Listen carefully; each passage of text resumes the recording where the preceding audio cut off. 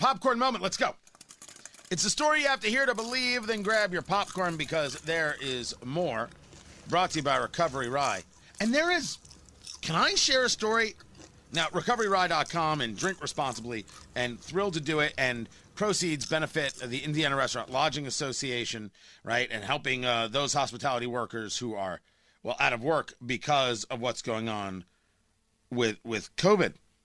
Well, there's a really interesting story of something going on in the state of Indiana. And I would love to speak to these people to understand what this is. It's House Bill 1409. What is House Bill 1409? So glad you asked. Indiana Rye Whiskey. You now have my attention. I created an Indiana Rye Whiskey. Provides that it is a Class B misdemeanor if a person advertises, labels, sells, or refers for marketing or sales purposes liquor as either Indiana Rye Whiskey, or whiskey with the other spelling, meaning Y as opposed to EY. And that there's a difference, right? Canadian whiskey is a Y, Scotch whiskey is a Y, bourbon whiskey, or anything in America is an EY. It's the way it works. Indiana Sweet Mash Rye Whiskey, Indiana Sour Mash Rye Whiskey, unless the liquor meets certain requirements. This is authored by Chris May, co-authored by Karen Engelman, and I invite you both on the show to go over this. If you're trying to say that Indiana is going to put its mark on rye whiskey in the way Kentucky has attempted to put their mark on bourbon, I'm all in. How do I help? This is very, very cool from a marketing standpoint, from a tourism standpoint.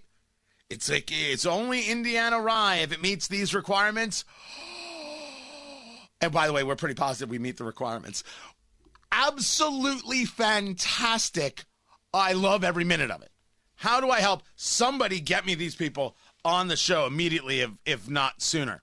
Now I'm happy to do some popcorn moment things. And the popcorn moment things is Jen Psaki letting you know that she's not going to be talking about opening schools again, considering how bad it went the first time.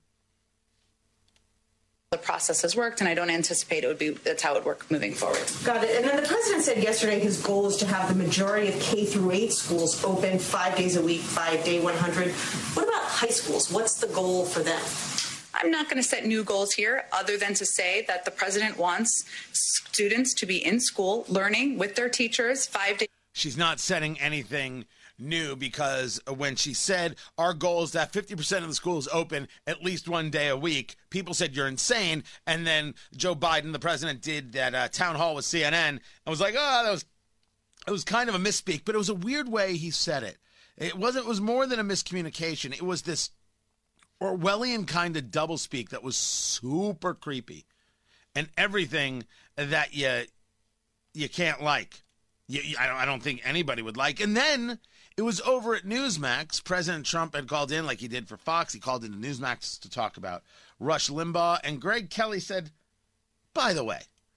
And actually, look, you got to be thinking about running for president, right? I mean, are you thinking that along those lines at all? The Twitter, we're looking at a lot of different things, but I really wanted to be somewhat quiet.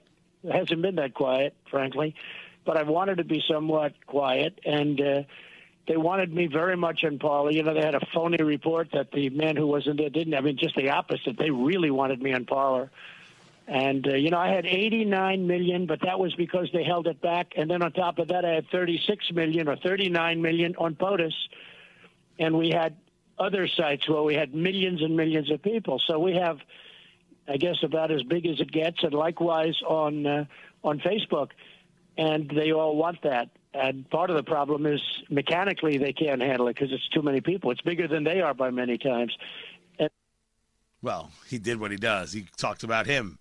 Is he thinking about running for 2024? Sure. Is anybody actually having that conversation right now? Doubtful. Should they? No. Strategic thinking doesn't say, yep, that's it, we're done. You take a breath, but it could very well be him.